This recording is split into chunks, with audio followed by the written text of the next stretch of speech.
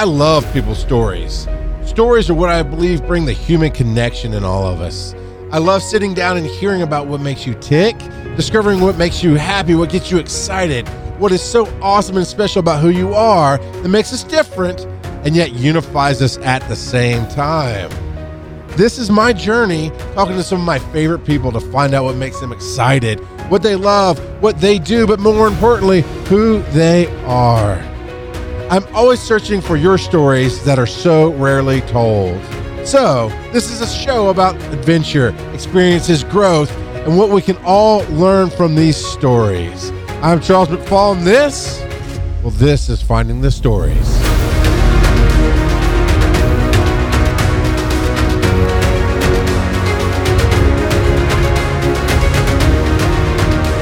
Oh, I love today's episode. It's Jay Adebayo, Naru the Nerd Guru. He's on Nerds from Work at nerdsfromwork.com, Naija Nerds, the NaijaNerds.com.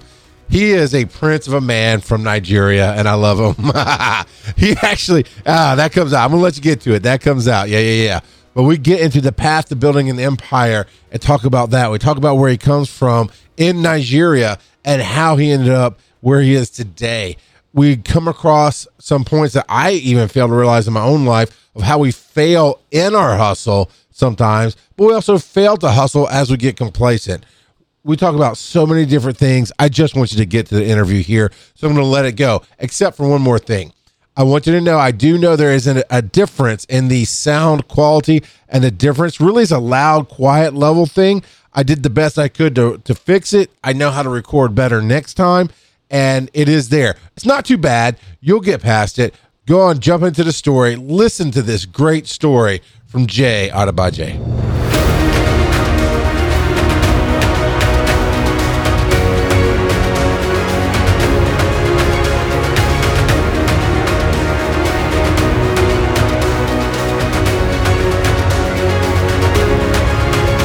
what you really need to work on this summer then is making them a playhouse that's just close enough to the Wi-Fi that's slow, but they can still do their schoolwork out there and put them out in the yard to do their schoolwork. Yeah. Little cabin in the back. That's it. Just go work over there. Oh man. So man, I know you. I don't know you that well. I want to know more. And I know we had a conversation not long ago that I learned more about why you create, what your vision is for the future, what you want to do. None of us saw podcasting and digital media coming. Right, as we grew up. So one of the things I've been kind of asking people is, not everybody I talk to is in digital media. There's all kinds of things, but you are pushing digital media. Well, I don't even know if you can talk about it. What do you do for a living? I started out in sales, actually. Well, let's put it this way. Back in Nigeria, I had a career working for the government in what you might call the IRS. But it was one of those positions where you're just So dying. You sent emails from a dude in Nigeria asking for money. Is that literally what you were just telling me? I was doing that legitimately, Dill. Stop it. So my job was to actually communicate to people, letting them know that it was tax time. And also for those who signed up to register their companies to pay taxes, I was the guy who signed their receipts whenever they did. So my signature's on a lot of people's tax receipts right now in terms of the local value-added taxes they collected. Okay. Well, at least back in the day. Then this is the interesting part. I started working so early that I actually put in 10 years and retired. So I did all that. You look like you're about 27 right now. I wish. How old are you? 42. Holy crap. Man. Yep. Damn. Whatever you're doing, I need some of that.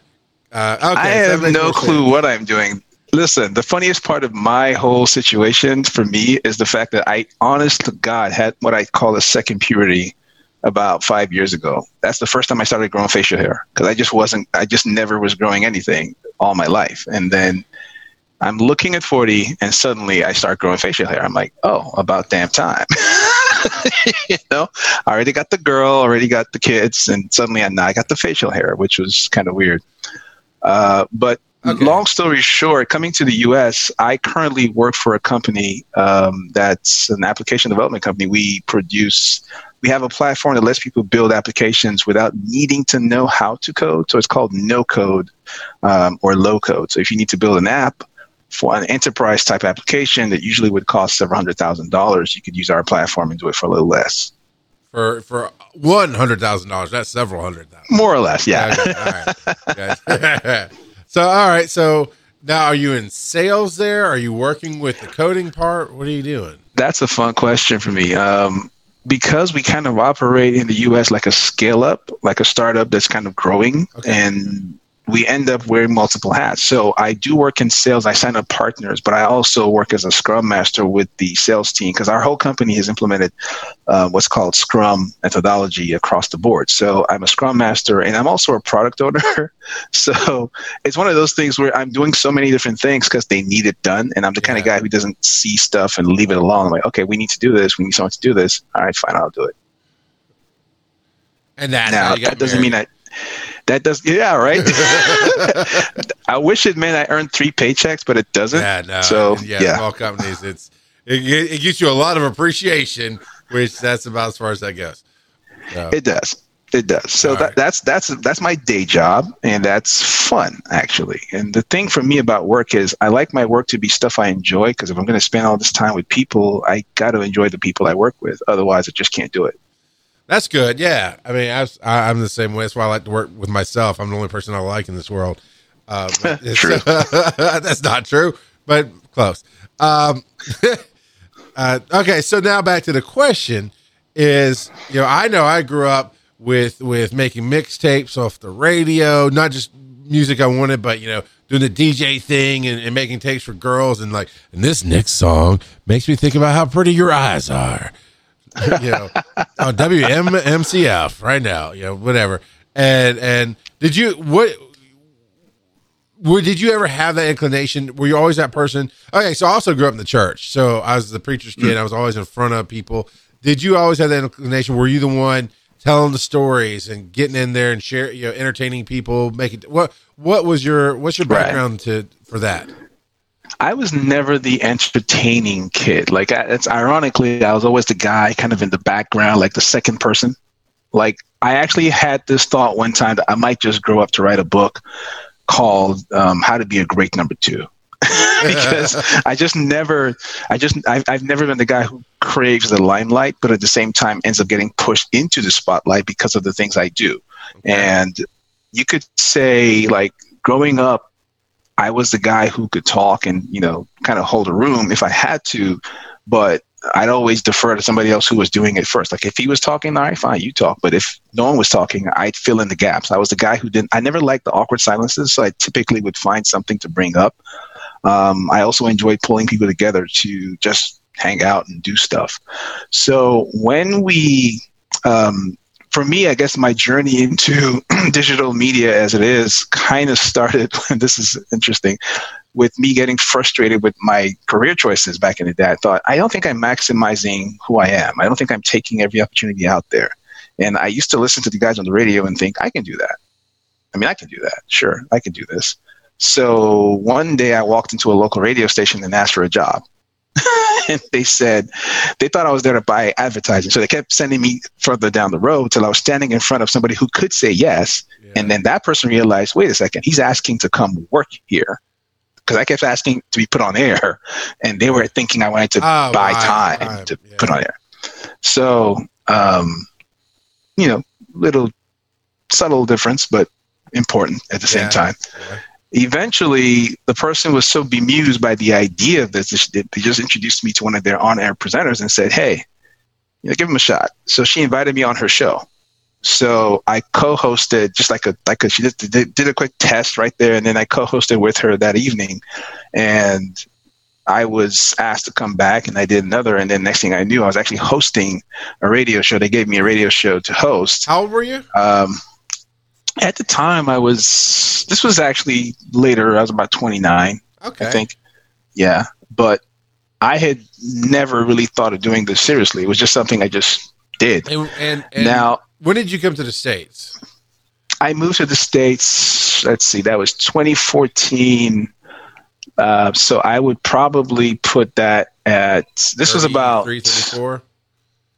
Yeah, more or less. No, my point is this was about the time gap between when I started working on the radio and moved to the States was probably about 7 years. Okay. Because this happened in 2007, I think it was. Okay. So 2006, 7. And that was my first experience speaking to the public and actually just being out there, putting myself out there in that capacity. But before that, kind of similar to you, I didn't grow up in church, but I did become a Christian later on in life. Initially was a Muslim kid and then became a Christian. And I was part of this group that was putting together shows. Like we put together shows as a way to draw people to our faith and say, okay, this is what we did. So we put on these events and nobody seemed to want to get up to keep things moving. So I became the default MC. I was the guy who would jump up and take the mic and say, okay, next up, this is what we got. And then just keep things moving. And that was really the first time I realized I could kind of hold a crowd, hold an audience, and hold their attention for more than 5 minutes. Right. Yeah. And that one thing led to another. And then I thought I could probably do this and get paid. And then I jumped into radio where they ironically didn't pay me a dime, told me to build. Yeah. It was like, well, we're going to give you a show, you can build your own popularity and figure out ways to make money off of this. And then sponsorships and stuff. Yeah. Pretty much. Yeah. And I did that for long enough to realize that I was on the verge of, let's just say I kind of did some stuff I shouldn't have done and found myself on the verge of putting my future marriage in jeopardy because I was about to get married that year. And eventually just you filthy dog. Yo, listen, I'm just saying, like it was not I made some bad choices and eventually pulled back from that and just focused on being a family man. Just business and family until I moved to the US. Now it's just all women all the time. I got you. Yeah. No, I mean, it's interesting when you meet somebody, where and when you meet them is how you see them and perceive them. And that's actually been one of the multiple things that's run through the interviews I've had is how I've met people and how I see them like, well, no, I'm not like that at all. I was like, no, you don't understand. When I met you, that's exactly how you were like. And that's going forward how I see you and how you're going to be. And shut up, let me be right because it's a better vision than you have of yourself. But, I look at you. I love that. Shut up, let me be right. Yeah. I know you better than you. This is who you really are. Yeah. What do you know? It's like, why would you want to argue with me? You think what you're doing is crap. I think what you're doing is great. Be great. Shut up. But do you have a bobblehead of yourself? Because I do. Anyway, that's weird flex. But no, meeting you. So, yeah, I see you're a facilitator. I'll talk about how I first saw you later on, like literally the first time we saw you do your thing. But meeting you now, you're quiet, you're happy, you're family. I would not ever think you almost didn't get married. Like you're that guy. I'm not asking you to share the dirty details, but you are in front of the laundry room. I'm just saying, and it could be, that's just not who you are now. And that's the difference, when you evolve and change. Right. Right. The crazy part was I'd probably say that wasn't even who I was then. There's people who would be shocked to hear that. But, sometimes you put yourself in circumstances that just challenge you in ways you're not used to being challenged and putting yourself out there in ways that you're not used to dealing with. And that's why these days I'm very understanding of a lot of people's flaws because you just never know how you would react in those exact circumstances. Like just because you think you'd be strong to handle a circumstance doesn't mean you're right. So I'm very open to understanding, how other people react to things. I kind of disagree with that a little bit. I think if we truly become or try to become self-aware and that means accepting that you're going to make dumb decisions like, oh, I never can kill somebody. So I know anybody can kill anybody in the right circumstances. Right. You wouldn't like it. There'd be trauma. There'd be negativity. There'd be all kind of horribleness to it. But you absolutely could do it. Ever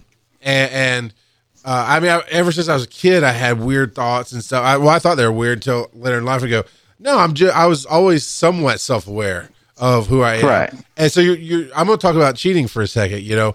I literally, I think about a million things. I believe in multiple universes. I think there's different paths we can take, and that's a conversation we can have whenever. but just even in possibilities and mindsets, right? I think about what would happen if, and I'm always thinking different mini tracks, also because I got some ADD going on. I think about 5 things at once all the time.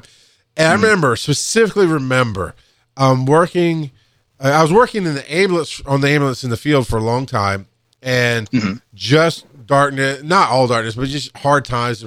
Never once thought about cheating on my wife. I mean, I could have had women throwing themselves at me and I wouldn't have known it. It was like, trying to be happy at home. I'm trying to balance work. It's a hard life. I'm young, I'm naive. I'm learning all these world lessons. So when I got to an office, things were slower, easier.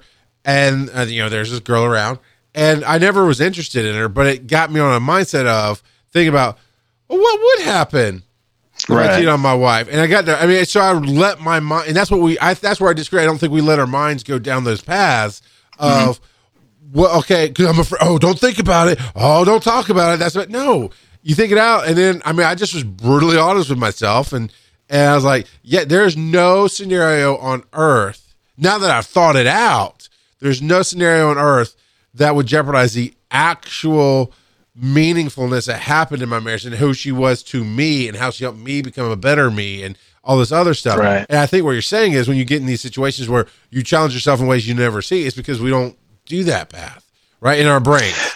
Yeah, a little bit of that.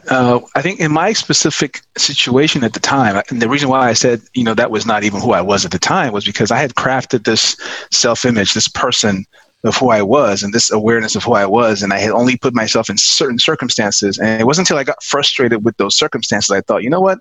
Because I was the guy, literally, I'm the guy who growing up and even for many years after that would have guys later on and even people later on say, I tried to, this girl tried to throw herself at you or make herself available to you. And I had blinders on. I was so focused, didn't see a thing. So I'm with you there.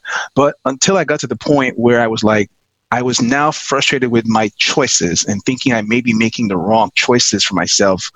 Then I started looking around at everything. That's when I'm like, I want to go on the radio. I want to write a book. I want to do business. Why am I in this dead end job? All these things I'm thinking start to play out. And then you start seeing potential and possibility everywhere. That's when, certain things happen. But even after that, when that whole period, I swear to you, lasted 6 months. At the end of 6 months, I'm like, I'm actually happy with who I am. I'm satisfied with what I've built. And the direction I was going with this relationship is where I want to be. And I go back and I'm like, listen, sorry about this. And I come clean. This is everything I have done in the last few months. Broke her heart. The only time I've ever made her, put my wife in that position where she felt terrible. But after that, we built something really strong and I've never looked back. Like it's never even crossed my mind to look back since then. And it's been very interesting you fled because the country, of that. So, Well, there is that. I will say this. I did come to America. There's a lot more pickings here than they were there. Every shade and color, my brother. and you came to the South where you have the best women. So you're in trouble with. Yeah. So what advice, you have kids, right? Yeah. What advice will you give their kids when they start becoming dating age and you see them kind of doing some of the same, at least in spirit, some of the same things you were doing? Oh, that's a good question. Interestingly enough, my daughter's 9 and she's at that age now where you become boy aware, you become aware of the other sex and start thinking stuff. And also they become aware. Like if I wasn't aware that they were aware, suddenly certain things have hit home. Like, hey, this happened. Or this person was trying to, ask me this. And I'm like, wait a second, what's going on here? So in my conversations with them today, I'm just focused on being available and open and, letting them know that you want to talk about this, I'm here. So we do have those conversations. My wife has the same conversations.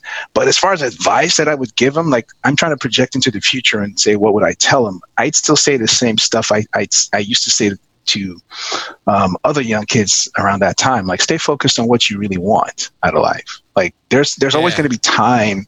Yeah. There's always going to be time for passion, but the important thing is stay focused on what you really want out of life. And you'll be surprised to find that in the course of walking in that direction, you're going to find others heading the same route as you.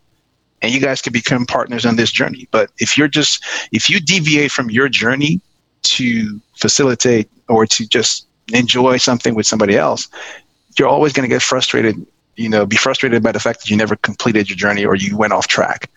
So as long as you're on the path to becoming and discovering and also, not accepting, doing everything that you plan, that you want to do and get out of life, it's always better when you can do that and still have the person with you, which is one of the reasons why the conversation you and I had one time where you talk about, running stuff by your wife. I realized I was really doing a lot of everything I was doing, the nerd side of me, everything I was doing with the Nerds from Work, stuff I was talking to guys about Niger Nerds. I wasn't doing as much talking to my wife about that. And I realized that was a mistake. Because she's going to want to know what I'm doing anyway. So why am I just doing this like off the cuff, And since then, it's been a lot more fruitful and more fulfilling for me to get the affirmation from her about some of the stuff that I thought was juvenile. But she's like, yes, that's you. That's what you enjoy doing. That's cool. Do it. Yeah. Sometimes I'm the one who forgets stuff, and she reminds me, I thought you said you wanted to do this. I'm like, yeah, I did. Last thing I want is to be held accountable over my fun stuff, But that's how you build an empire, right? That's how you build what you want and go where you want. Never knew that. You what? Well, you didn't know you built an empire based off just doing what you love and being who you are and having people believe and support you? I had no clue. I'm kidding. Well. No, but it's one of those things that you hear, but you keep wondering, like, kind of like how Steve Jobs said something one time about how you only connect the dots looking backwards. Sure. It almost sounds like you build empires by mistake. You know what I mean? Yeah, I don't think as against being purposeful. I don't think you mentioned Steve Jobs, one of my heroes, Oprah Winfrey, one of my heroes, Jim Henson, one of my heroes, three people I try to emulate. And I don't think any of them set out to build an empire. None of them. Right. They set out to, for various reasons and various ways, to just be them. Mm-hmm. And by ultimately saying, screw the world, this is who I am, and I'm just going to do it with a. And that comes out. You hear all motivational speakers say, what would you, Gary Vaynerchuk? What would you do at 3 a.m? Right. Blah blah. When you have to get up at 6 a.m. Other people say, if you had all the money in the world, blah blah blah blah. You hear that, but it really is trying to figure out what you love. And those 3 examples I gave, no, I mean they didn't. I don't think Oprah Winfrey, as a young person wanting to be a news reporter and a weather girl, whatever, the path that she was taking in Chicago, I don't think she ever sat, one day I'm going to have a media empire and be I would argue one of the most influential women in history, or at least in American history, right? But yet here we are because she always kept following what she loved. And, you don't really think about it. And I fall off that path all the time. I always start doing stuff I think I need to do instead of doing stuff I love. Like streaming. I love playing video games, right? I like having an audience to talk to, but if I'm solo, I hate it. And it doesn't mesh because I like doing this, getting stories, and swapping and talk. And the only way I can play a game and do this is if I'm playing a game that I don't have to focus on. Right. But then it kind of takes me out of playing the game. Right. Right. So I've tried all kind of ways to stream. It's just, I have found some ways that are fun, but early on, it was just a failure. What have you failed at, man? What is something you thought you should do, but it just didn't take off no matter, you had the recipe? How much time you got? I failed at.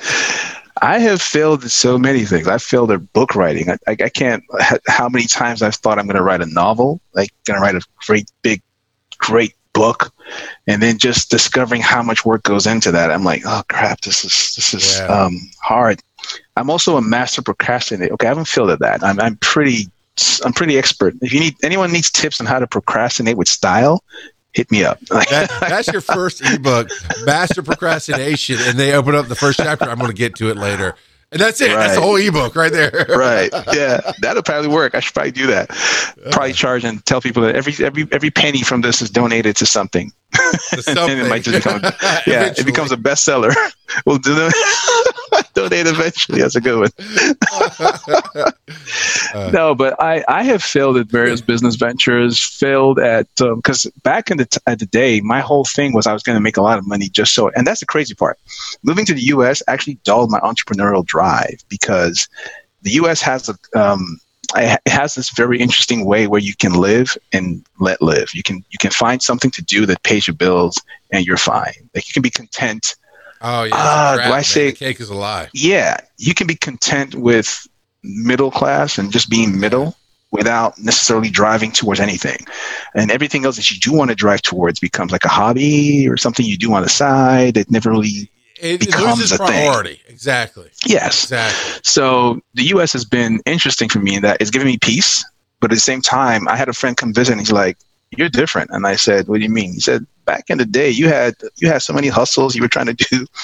And I had to be honest and realize all those hustles were stuff I wanted to do just to make money so I wouldn't have to do shit. Yeah, right. You know? So I want to do a lot of things so I can make a lot of money so I don't have to do anything, which is just dumb when you stop to think about that.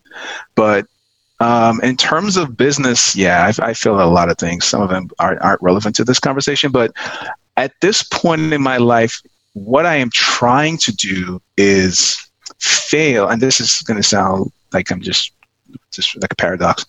I'm trying to fail at failing. Okay. You know what I mean? Like all the things I'm taking inventory of things I've tried to do and trying to figure out why I didn't succeed or why I didn't accomplish them. And they're going on to lists like the to-do list or the, adopt or modify, adapt this to something better, evolve this into something better list, because I believe in failing forward. And I think when you try something and it doesn't quite work, there's always a chance for you to figure out what from this can I take and apply to something in the future. Yeah. And I think if I can bring all of those things together, Steve Jobs never became a master calligraphist, but he tied that into, building fantastic fonts for Apple products. That's kind of what I'm thinking about. Like, what are the things I've tried, things I've learned? What are the skills I've brought to pass? Skills I've acquired that I think I can use and bring something new to pass. That sort of thing. Like even in my current place of work, I once started, I thought of changing careers 2 years ago, started learning how to do a particular skill and then dropped it. And then one day in my office, they're like, "Hey, we're going to hire someone new to do this." And I'm like, "I actually learned to do that a while ago." "Really? Okay. Can you do it?" "Sure." And that's how I started doing it.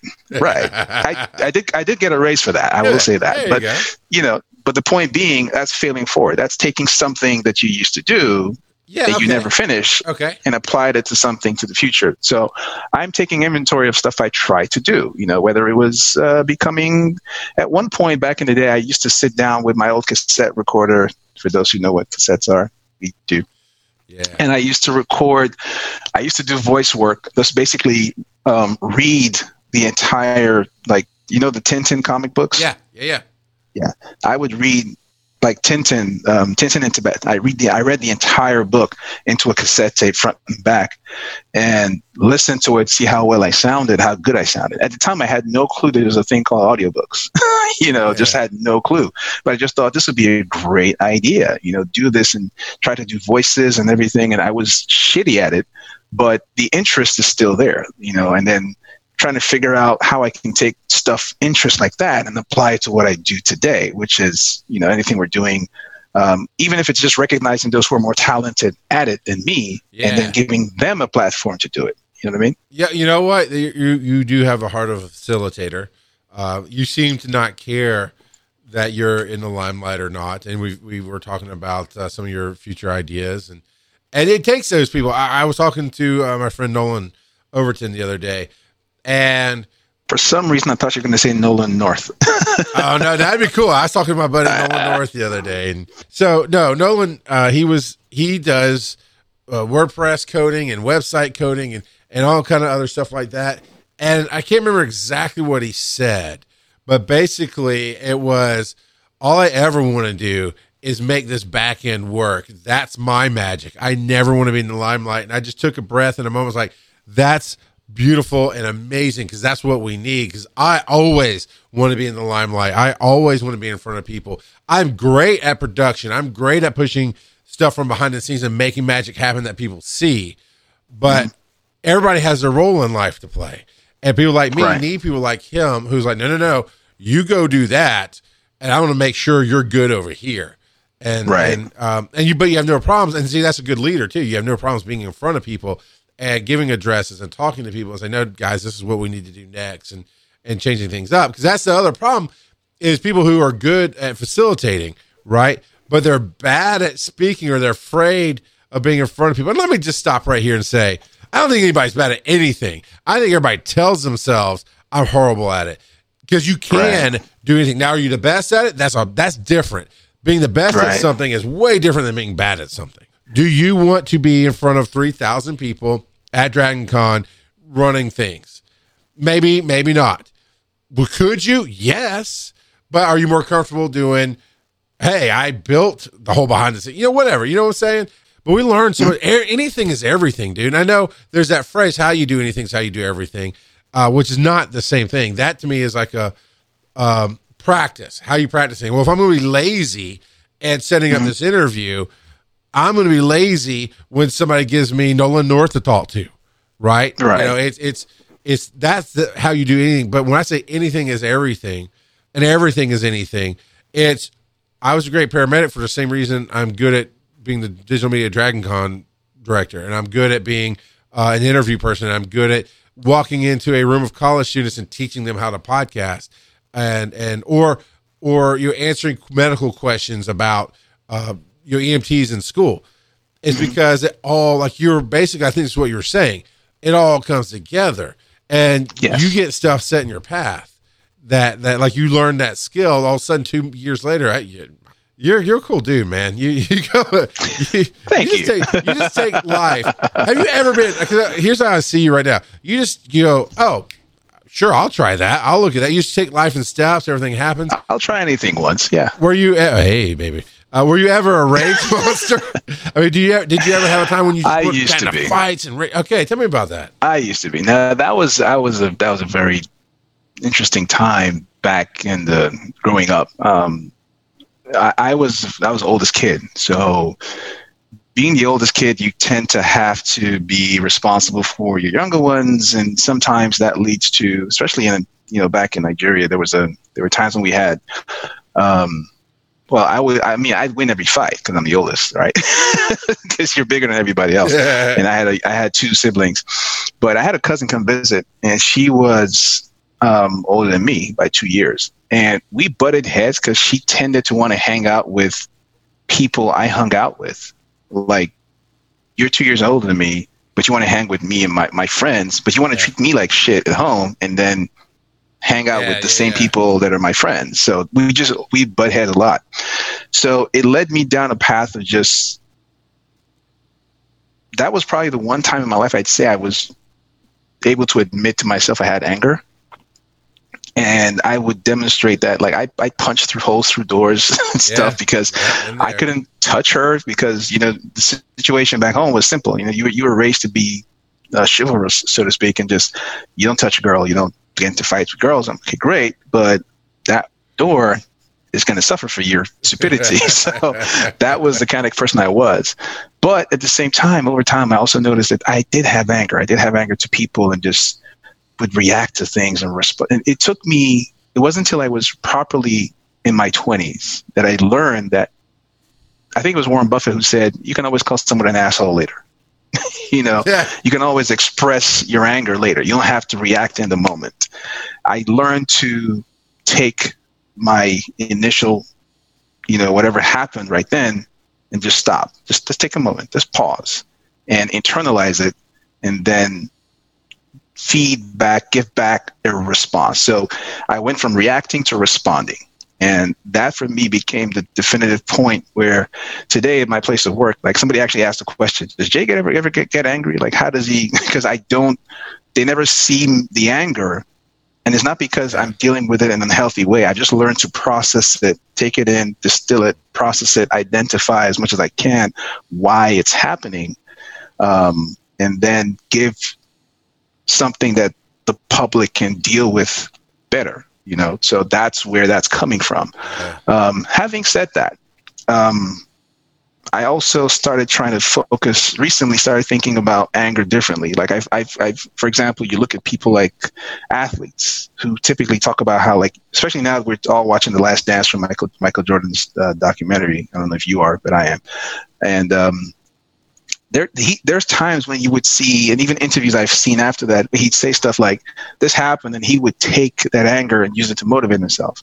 And I started wondering if my lack of anger for the last 15 years has held me back. You gotta wonder sometimes, right? Yeah, like, am I not angry enough? Am I not driven because of that? Because I'm really not as driven as I used to be, because I'm no longer as angry as I used to be. I'm not chasing after things. Sometimes. Yes. Not that you have to be angry, but you can be uncomfortable, right? Right. The question for me now is, am I complacent? Am I in a position where I'm not really challenging myself? Is everything I'm doing because of other people? Like, because I can point to so many new things I'm doing. In every single case, the trigger has been somebody else. It's been external. And that's why I'm asking myself questions like, am I missing out on so many things in life because I'm not initiating stuff, because I'm not starting stuff? And like, even when I started Niger Nerds, and by started, I mean, talk to other guys and say, hey, we can probably do the Niger Nerds thing together. And then we kicked it off. It was because there were things that I wanted to talk about, using through the platform of the Nerds from Work. And I noticed all these other guys who were talking about this stuff together in a little Facebook group. I'm like, guys, you guys can put all this stuff out in public. And they kept delaying. Finally, I said, you know what? Do it. They said, okay, how? And I said, okay, fine. I'm going to get it started. You jump on and do it. And I did.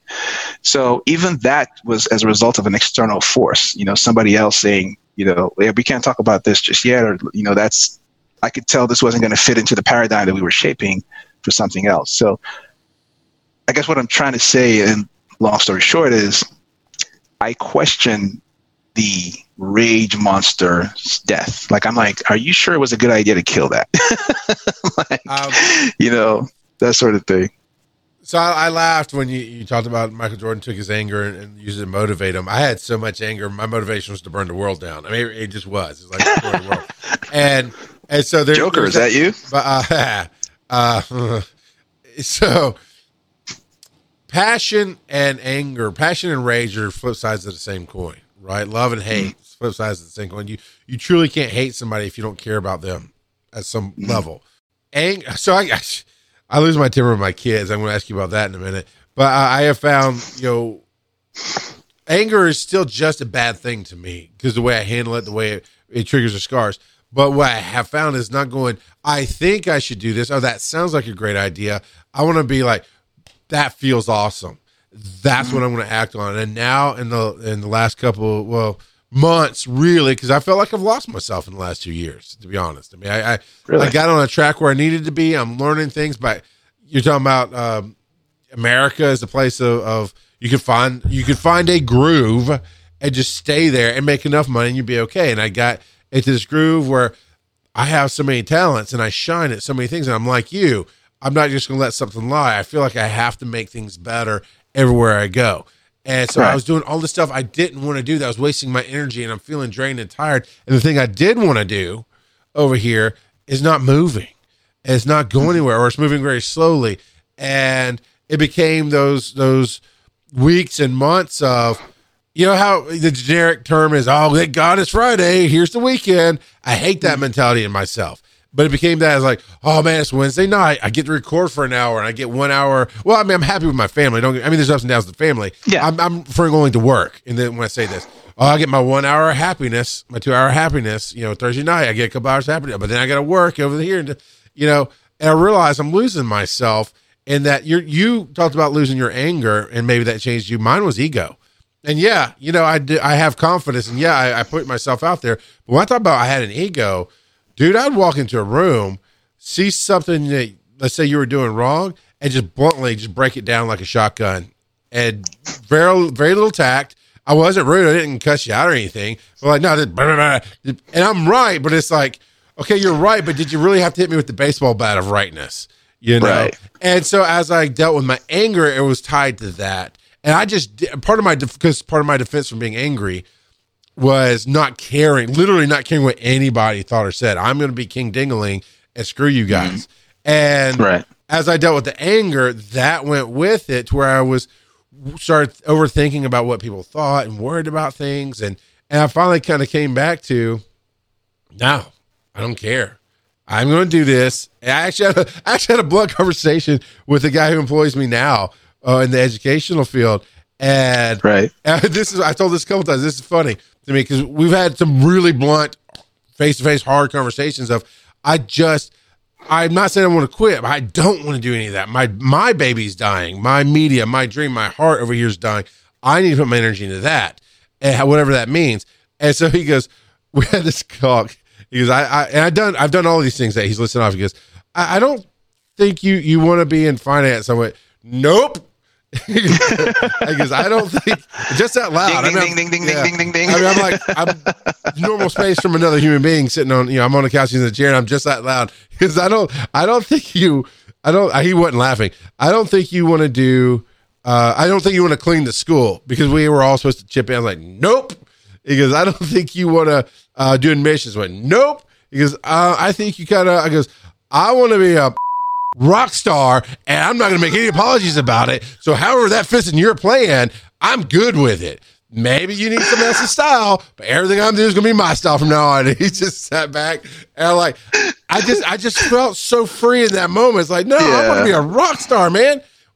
No, I don't want to do any of that stuff. I don't want to kowtow to a parent or a student. Because honestly, Jay, man, okay, here's one that you'll relate to. I use this reference in another interview that I did for the show. And it's as I'm in podcast groups and nothing gets me off harder, like mad. And nothing sets me off, I guess you say. Nothing sets me off more than seeing somebody come into a podcast group and go, I want to start a podcast. What should I talk about? And when I've let life build up on me, when I hashtag it winner chicken dinner on one phrase, that's me saying this is in all anger on you, but look here, dummy. And it's some form of, you're stupid, get out, are you serious, what's wrong with you? If you don't know what you're going to talk about, why the hell are you even here? And that's the old me. But so there needs to be some tact, right? Right. But that's something we've learned. Be angry, but don't be an asshole. Then I got to be an asshole. I just can't be angry about it. There's a whole different feel. Because I am an asshole. That's who I am. It is not lost on me right now that you got the Angry Bird on your microphone. Angry Bird on your microphone. Listen, I can relate to that because I used to be the guy who suffered. Like, I have a very good friend of mine that we've been friends for literally since I'd probably say over 30 years now. And he tells a story of how we were in what would probably be elementary school. And he was asking me questions in class. Like, we were about to have a test. He asked me questions. And he said I turned and gave him a look that would have, burned right through steel. It was like, are you seriously asking me such a dumb question right now? Like, even at that age, I could barely tolerate stupid questions. If I thought something was super basic and had been explained to all of us, and you're asking about it, I'm like, my whole thing was, why are you asking me this? Yeah. And I couldn't relate to people who asked dumb questions. So it took a while for me to realize that people really, really see the world differently than I do. And sometimes what I'm hearing is not what they're hearing, even though I thought I heard the same thing as you. Yeah. And as that relates to, for example, parenting, one of the more interesting things about parenting is learning to see that my kids see the world differently. They perceive things differently. Like in classes, we'll watch an educational video. My daughter might ask a question. I'm like, you didn't get that? Really? And I also see my son, he might pick up on that exact thing. So there's things that she picks up on real quick that he doesn't, and she picks up on things real quick that he doesn't. And I'm trying to figure out where their strengths lie. Like, okay, so what's your strength? Where are you at in life? And then that's part of being a parent, is how do you guide them? And I think the correlation of that to just what we do, whether it's podcasting or just facilitating or anything else, is team building involves recognizing strengths. Like, okay, you want to be a rock star. Great. How can I use a rock star? Where do I fit the rock star mentality into what we do? Because I got to figure out how to use you in a way that gives you the shine, but gets me the results I want, and that can be hard to do. It's one of the things about being a coach, team leader, any of these roles, is figuring out how to get the best out of all the different parts that that life has dealt you. And that's kind of why my statement about learning to not fail at failure is, how do I take everything that I've been given and not say this is useless? Where can I use it? Yeah. How can I right? Where can I plug this? Well, back to your statement, anything is everything. Everything's anything. How do I plug this in? Where does this fit? Like life is like Lego blocks. Where do I plug this in? Where do I put this in? Oh, I can't use this now. Put it on the shelf. Eventually, I'm going to be like, I got just the part for that. Yeah. Boom. Plug it in. Yeah. That's really what I'm trying to do with my life right now. And the best part of that for me, I think, is the satisfaction that comes when you see that work. Like, oh my God, this actually worked out great. That's fantastic. But trying to figure out where everything fits in for me is my biggest challenge today. And I'm just doing the best I can not to feel it that, man. because there's so many people counting on you, from your immediate family to other people who you've made the mistake of sparking their interest in your initiative. Like, oh, let's do Niger Nerds. Great. Nothing's happening. Jay, are we doing this? Come on, Naru. Let's make this happen. Yes, I know I said I come up with a plan for this. Give me a month. I'll get back to you. That's everything in its own time. Right, everything will come at the right time, the right place. But you have to make time sometimes. Make time. It's new habits, But the new habits. I'm the editor, and publisher of this show.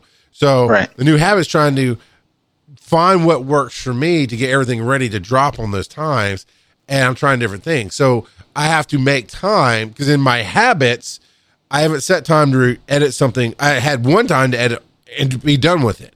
Right, that's easy to do. But when I'm editing 4 things and publishing, even though they're smaller and a lot faster to do it, I'll forget. And that's what I mean by make time, is see if this resonates with you, man.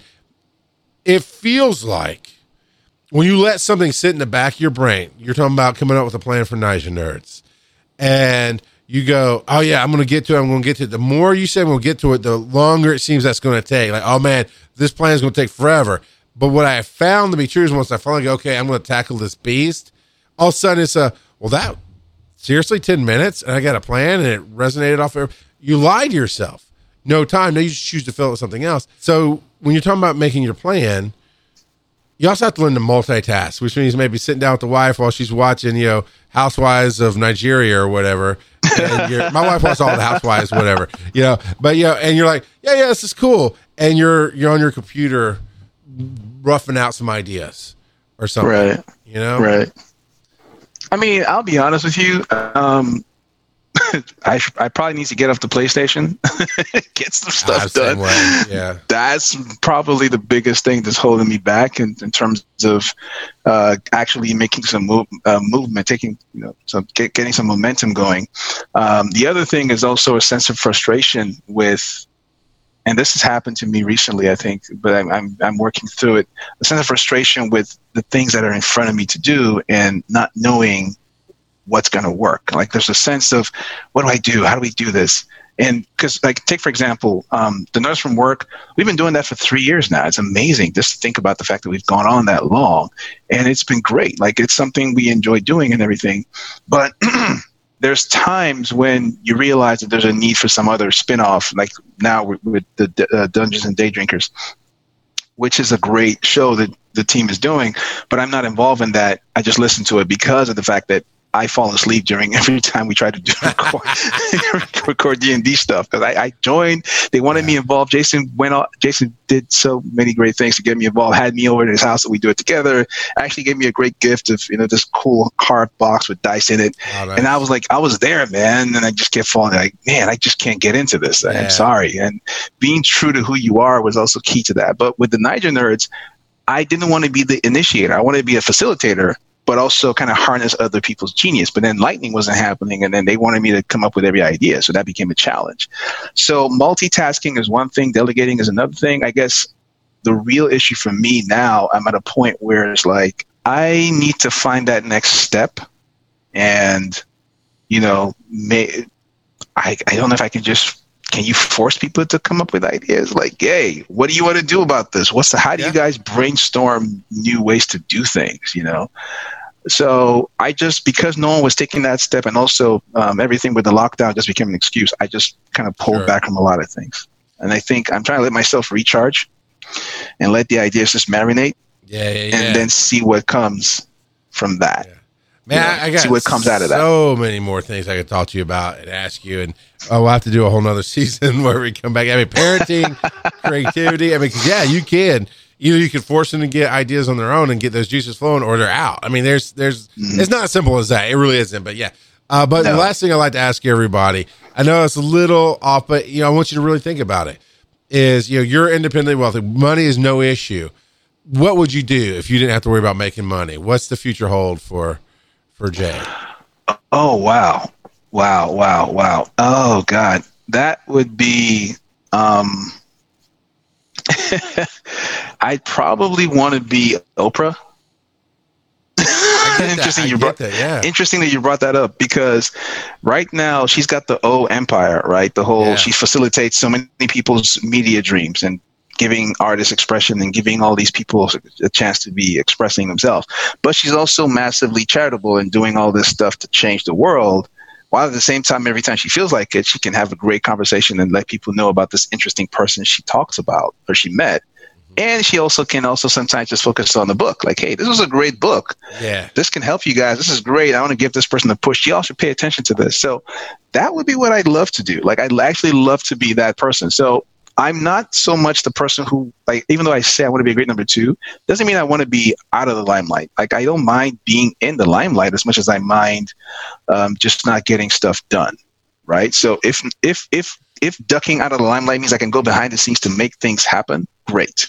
But then I want to finish it, get it started, take over, and then run back out there so we can kind of have the conversation we were having. You know what I mean? Yeah. So that would probably be it. If I had the means and ability, I'd plumb the depths of Africa. I'd plumb Africa, plumb Nigeria for all the talent that needs to be seen and put out there, and just create a platform where all of this can just run, and just tell great stories, have people doing cool stuff, and just blow people's minds up with some of the stuff I've seen people do in private that I think should be seen in public. You know what I mean? I do. I absolutely know what you mean. Like, a lot of people I've noticed, you've seen this a lot, I'm sure. Everybody's doing live shows now, live stuff on Instagram. There's everybody doing some sort of live interview with somebody else and starting something. I mean, even Mike Tyson is doing a thing now. Will Smith's doing a thing on but all that will go away when their jobs come back. Right? But who knows? They might not, because that's the other thing, right? A lot of these people at that level. But I guess what I'm saying is, it makes me think to myself that I should probably refocus some of what we're doing for some of these platforms in a new way. And that's where this is. I'm probably going to just leave the answer to that question at that. Like, I'm trying to figure out how to adapt some of the things I want to do and position for the future, but at the same time, do it in a way that, who knows, it could turn into the thing I do all the time and pays the bills. Fingers crossed. I get you, man. And to that thing about the live, when and I do believe, when the Will Smiths and the Mike Tysons get busy again, because their life stays busy, they'll be creating in those other outlets. But they have fed they've chummed the waters, if you will. They've gotten everybody eating off of this little bit live Instagram interview thing, and then when they leave, it's going to leave a huge gap. And if you jump in there, then so like, I need something else. Somebody who talks about blah, and then there you are. Yeah. Take over Will Smith's spot. Take over Will Smith's spot. Who knows? It's only if it's right for you. That's the key. But I got to stop here. So where can they find you on the web, man? Y'all can find me at my personal Instagram and Twitter handle is Nuru, the Nerd Guru. You can also find me. I'm part of the eclectic group known as the Nerds from Work at thenerdsfromwork.com. And I'm also part of another group, which is called the Niger Nerds. You can find us at nigernerds.com. And if you catch me at any one of these places, I'd be more than happy to engage in conversation and hopefully spark something that stands the test of time. I'm a builder. I want to see what we can build. So hit me up. There you go, man. I appreciate you sitting around and yakking with me. And I definitely got more. I got to ask you later on. Anytime. Always a pleasure, man. I told you you were going to love the story. I told you it was amazing. This was such a great, every conversation I have is great on this show. And what was great about this one is he talked his way into what he wanted. Nothing in his mind said, no, you can't do that. Nothing stopped him. He just went and said, hey, I want this. Let me keep talking to somebody until I get what I want. And he talked his way into everything he has wanted. It is great. I love, because I knew I wanted every aspect of life to come out in some of these episodes, and the fatherhood aspect here, the two of us getting on it, the parenting advice, stay on your journey. Do what it takes to embolden that journey, empower, finance your journey, but stay on your journey. You know, the question does come up as I listen back to this to get the afterthoughts here. Can you do anything? You know what? I used to teach that. I used to preach that. Yeah, you can do anything you set your mind to. But reality is you can do a lot more than you think you can do. And you can do anything that falls on your path that gets you where you can go. So kind of yes, it's a qualified yes. You can do anything if it's right for you. And the last thing I want to pull out of this whole conversation is always be learning and adjusting your game plan. Be flexible. Have the target in mind when you start. I mean, that's basic entrepreneurship 101, right? Know the end. Have the sellout, the exit strategy in mind when you start your business. On your journey, whatever your journey is. Always be learning and adjusting your game plan. Have the target in mind and let it be fuzzy. Let it clarify as you get closer and closer and closer. Thank you for listening. As you know, you can find all this stuff. I'm about to drop in the plug here. So stay tuned, find out more of my stuff, and let me know what you think and what questions you want to hear from Jay and any of the other guests on the show. I am Charles McFall, and you can find everything I do over at charlesmcfall.com. Thank you for being a part of this moment in my life and creating this with me, even just by listening. We all are connected, and it all matters. Thank you for being you.